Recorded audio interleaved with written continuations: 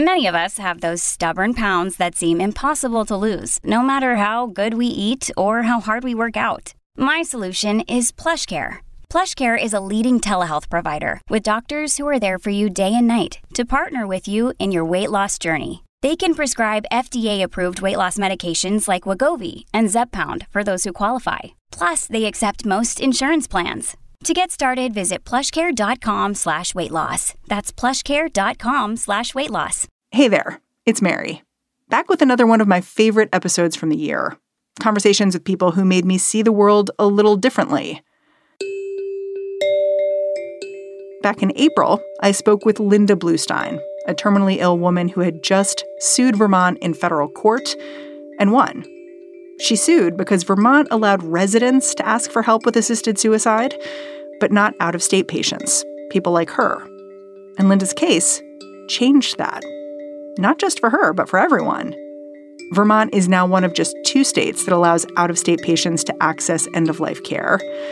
She really made a difference. Okay, here's the show.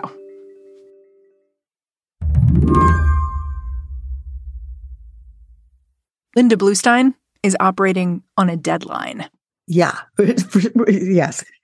In all the meanings of that word. Yes. Linda does not know when this deadline will hit, just that it'll hit very soon.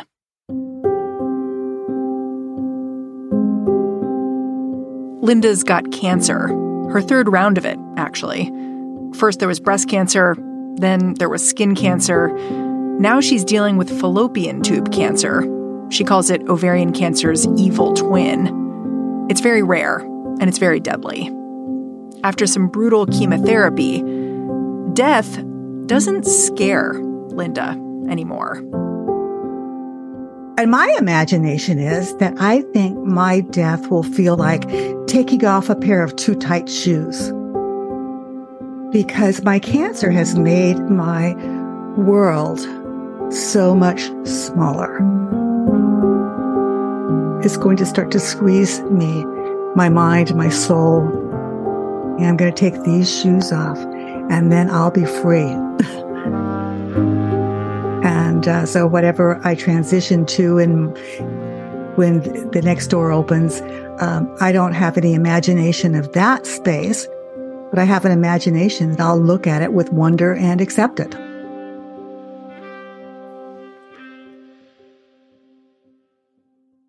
Unlike most of us, Linda is preparing to have a great deal of control over her death. Earlier this year, she settled a lawsuit against the state of Vermont, which has a right to die law. This litigation means that even though Linda lives in Connecticut, she's going to be allowed to travel to Vermont and choose for herself when she'd like to die. She wants her family around her dog, if possible. Do you think about what time of day you'd want to die? Yeah, actually, I think, 10, 11 in the morning is when I'd like to take the medication. Why? Oh, I'll tell you why. Because if I did it at bedtime, which I was first thinking of, I thought then I might die like at 9 or 10 at night, and then my family's left with this body. Huh? I just want them to have daytime when things are going to be easier to talk about. Problems get bigger at night. Worries get larger. Everything gets bigger at night, but in the daytime, you can handle them. Your whole demeanor changed when I asked you about death. Like, you went from kind of like salty grandma mode to like mystical a little bit. Yeah? Yeah. This sounds so stupid and woo-woo, but it has been, in its own way, quite a gift of self-revelation and understanding and determination and purpose that I lacked before.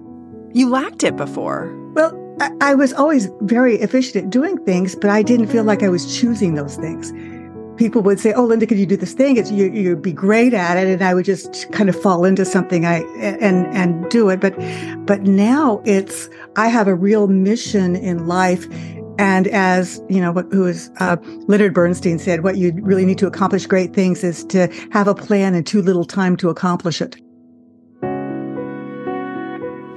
Today on the show, Linda's final plan. She doesn't want to just secure the right to die for herself. She wants to secure it for everyone else. I'm Mary Harris. You're listening to What Next? Stick around.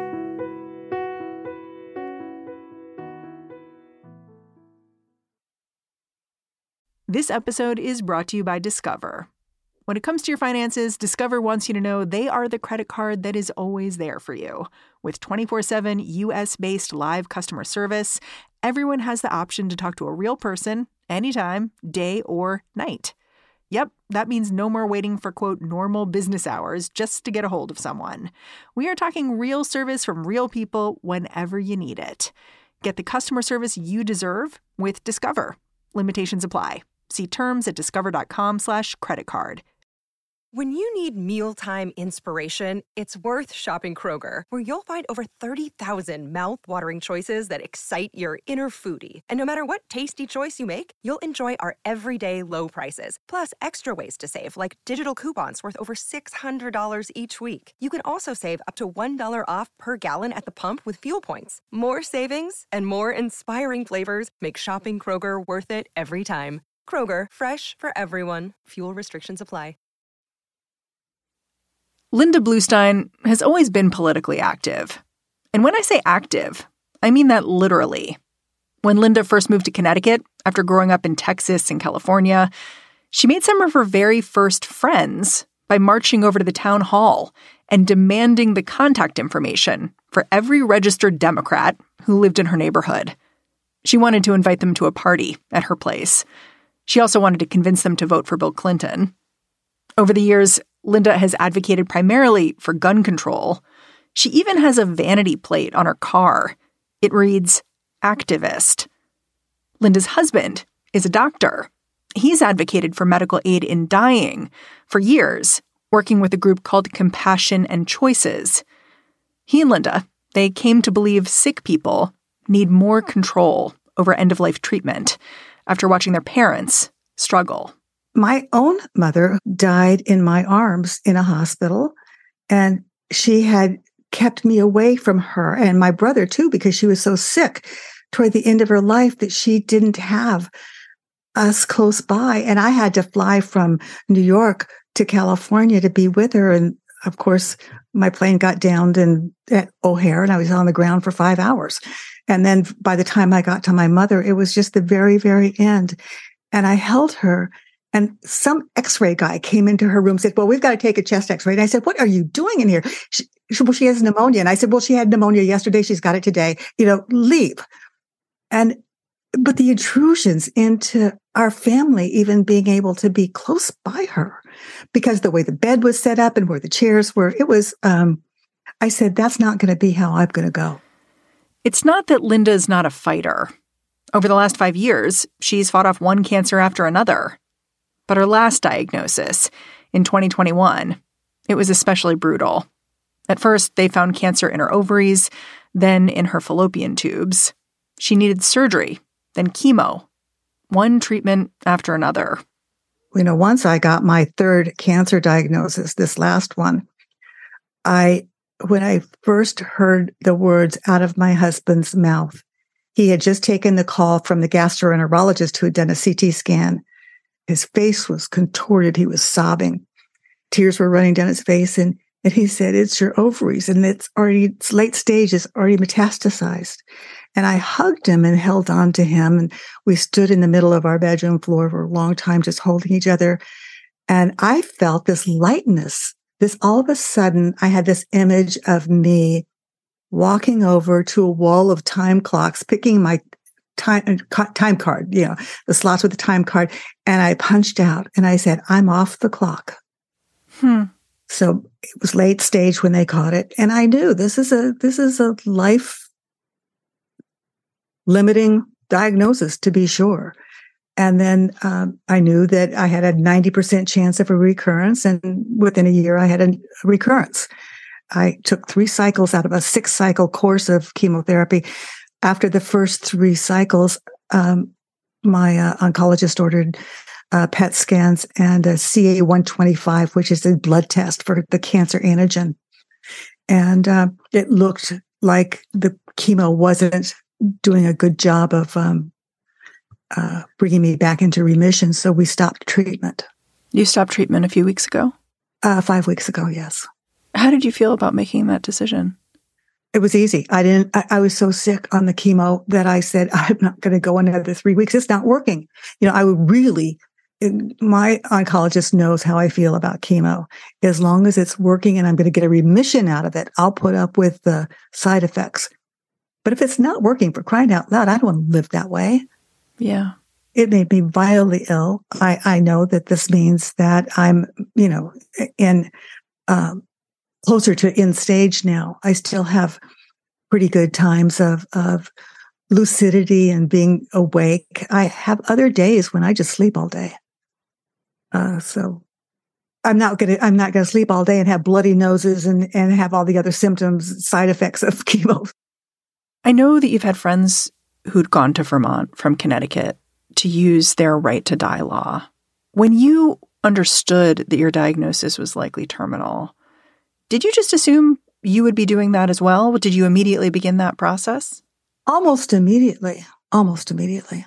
What did that involve? Like finding a doctor in Vermont or what? No, and not at all. I meant finding a lawyer. You immediately went to lawyer. Well, only because my husband had been for at least a decade working with Compassion and Choices to try to get this Connecticut law passed, because Connecticut's been raising a aid and dying bill since 1994, never passed it. And when we came home from the hospital after my diagnosis, he said, I don't know how to ask you this question, but do you want to maybe work with Compassion and Choices and like get into more advocacy now that you have not much time left?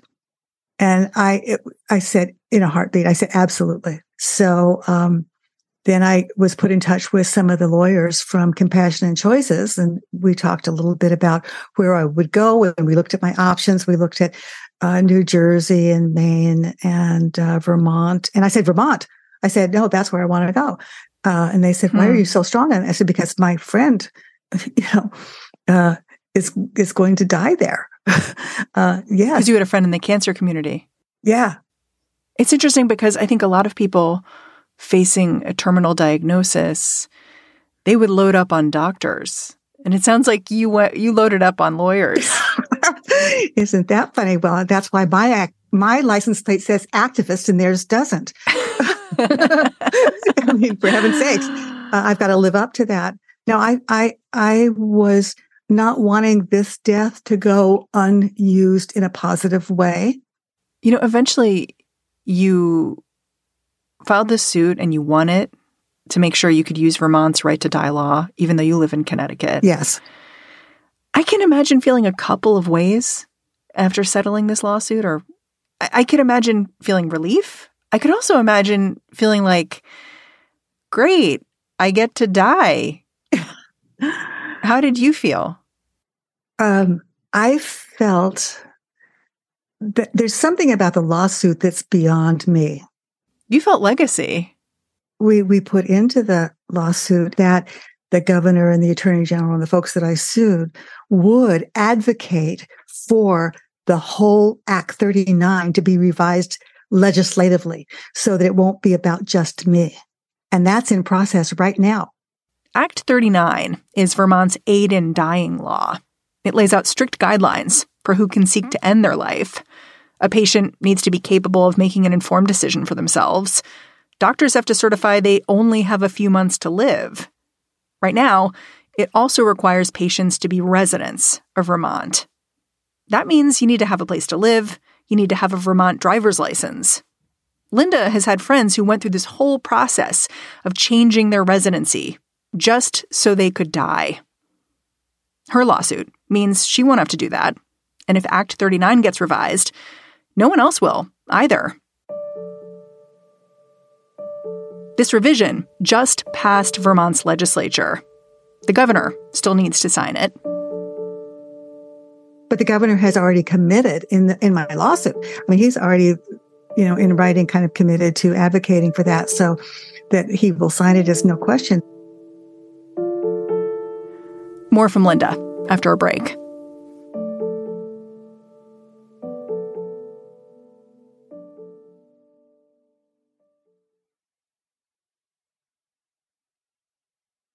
I did notice something when I looked into Vermont's right to die law. Over the last decade that it's been in place, only 173 people have gone through the process to obtain the right to die there. That doesn't even mean that they've done it because they may have passed away for other reasons. They've just sort of obtained the okay. It seems so small to me, and I'm wondering what a data point like that tells you. Well, it tells me what I am now writing about in my memoir, that the day I got this diagnosis and went into Yale New Haven, for my big surgery, taking everything out of me, I lost control of my own agency. Now I was just a bit player in my own life because other people were deciding, what my treatment was going to be, what I could and couldn't do. And I remember my first day at home or my second day at home when a visiting nurse came to my house. And she started telling me what I could eat and what I couldn't eat. And I thought, who is this woman in my house? I've been running this. What? Who are you? Go away. And to try to take control of your own care when it's in this uber specialized area of medicine. I don't know what these drugs are. I can't make determinations, and it's hard to get the truth. And in Connecticut, I think people enter hospice, when they got 2 days left. Doctors are not acknowledging, this is my opinion, not my knowledge, but I think the numbers kind of point me in this direction, that doctors hold out hope that you're going to get better so long that when you finally get into hospice, you're gone in under a week. I do wonder if you've had any tough conversations with, disability rights activists, people who might think the right to die is a way for people to check out when their body is failing them, and that it could even be misused. Yes, I have. But most disability activists, most of the disability community are very much in favor of medical aid and dying. I've heard from many of them. There is a small group of activists who talk about this slippery slope because, and I think when I speak with them, they come from a place of such profound hurt and marginalization. Talk about a historically marginalized community.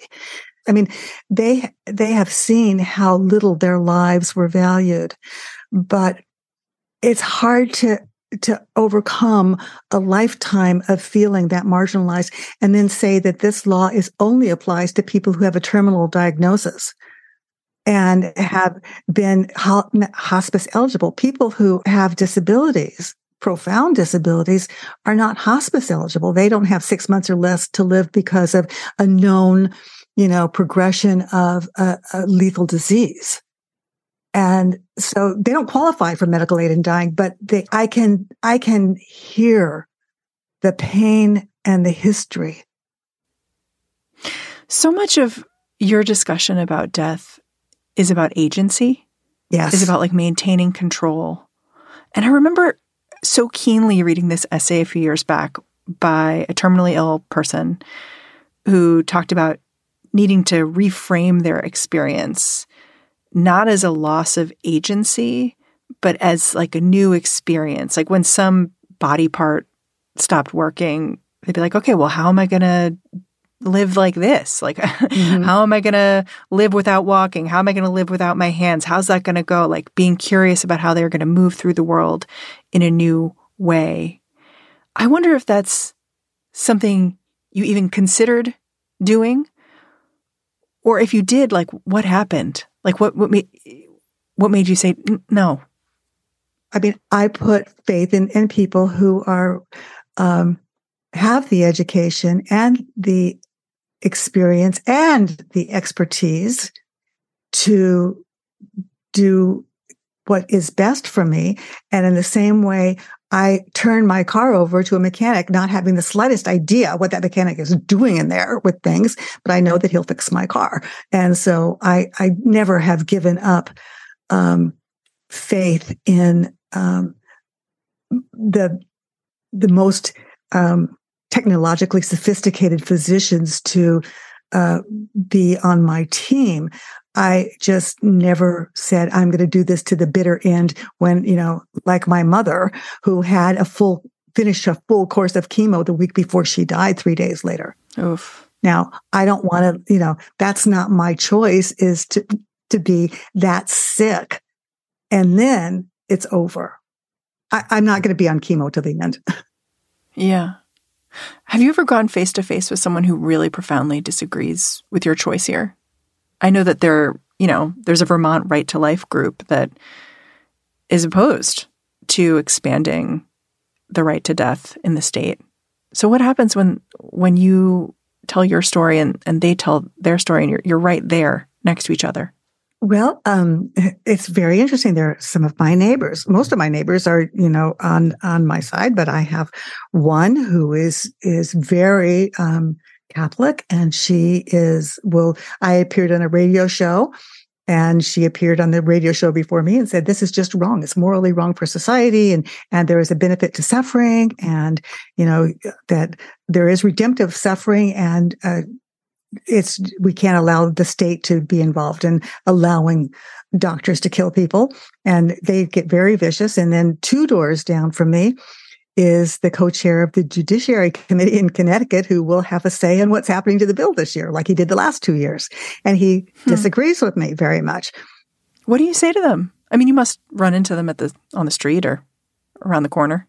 We've had a conversation recently that had gotten less nice than I wish it had. I said, I sent the JFK quote. I said, really, I'd like you to invoke your JFK DNA when he talked about how religion, whatever it is, should not dictate the laws that we make and the policies that we put in place in our country. Does the state have an interest? So you really called them out as like, this is your religion dictating a state issue. Yeah. And I've said to people, what interest does the state of Connecticut have in whether I die on the 15th of the month or the 7th of the month? Because on the 7th of the month, my family's all with me, and I've decided I just really don't want to wake up tomorrow morning. What'd they say? And they said, but you should stay. Only God can decide. But I said, that's your understanding of the mystery. That is not my understanding. That's not my picture of God. And I'm an atheist, so I really don't have a picture of God. But I do come from a strong religious family and faith tradition.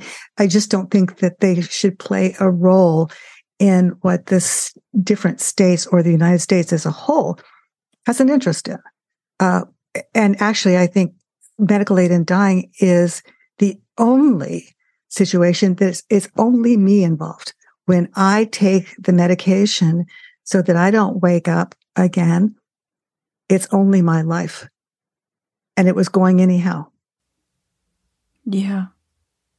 I did notice that you say you're an atheist, but you've been part of a Unitarian congregation for more than 2 decades. Yeah, 3. A lot longer than that, yes. Do you think about what happens after you die, knowing that you don't believe in a big man in the sky? I don't know that it matters that I know. When I came into this world, I didn't know what was ahead of me. I entered through my mother's body into this world. And I think when I exit, I'll exit into some other place. And I don't know. I often play a song with my husband, me on the ukulele and he on his guitar, by Iris DeMent called Let the Mystery Be. Everybody's wondering where we all came from, but nobody knows where we're going. So, I'll just let the mystery be. I'm fine. There's not a theology that's going to give you answers. Those were written by men. They were imaginations of what the mystery can be. I believe in love and live my life accordingly, but I choose to let the mystery be. Linda, I have to say, I hope to have your peace and grace someday. Oh, thank you. Linda Bluestein is a patient who successfully sued Vermont over their residency requirement in their patient choice at end-of-life law. And that's the show. If you're a fan of What Next, the best way to support our work is to join Slate Plus. Go on over to slate.com/whatnextplus to sign up. What Next is produced by Elena Schwartz, Anna Phillips, Paige Osborne, and Madeline Ducharme. And this week, we are welcoming Rob Gunther. Hey, Rob, welcome. We're getting a ton of help right now from Laura Spencer. We're led by Alicia Montgomery with a little help from Susan Matthews. Ben Richmond is the Senior Director of Podcast Operations here at Slate. And I'm Mary Harris. You can go track me down on Twitter. I'm at Mary's Desk. Thanks for listening. Catch you tomorrow.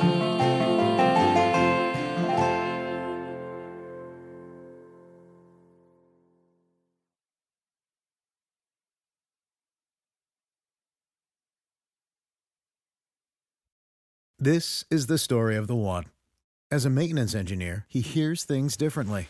To the untrained ear, everything on his shop floor might sound fine, but he can hear gears grinding or a belt slipping. So he steps in to fix the problem at hand before it gets out of hand. And he knows Grainger's got the right product he needs to get the job done, which is music to his ears. Call, click Grainger.com, or just stop by. Grainger, for the ones who get it done.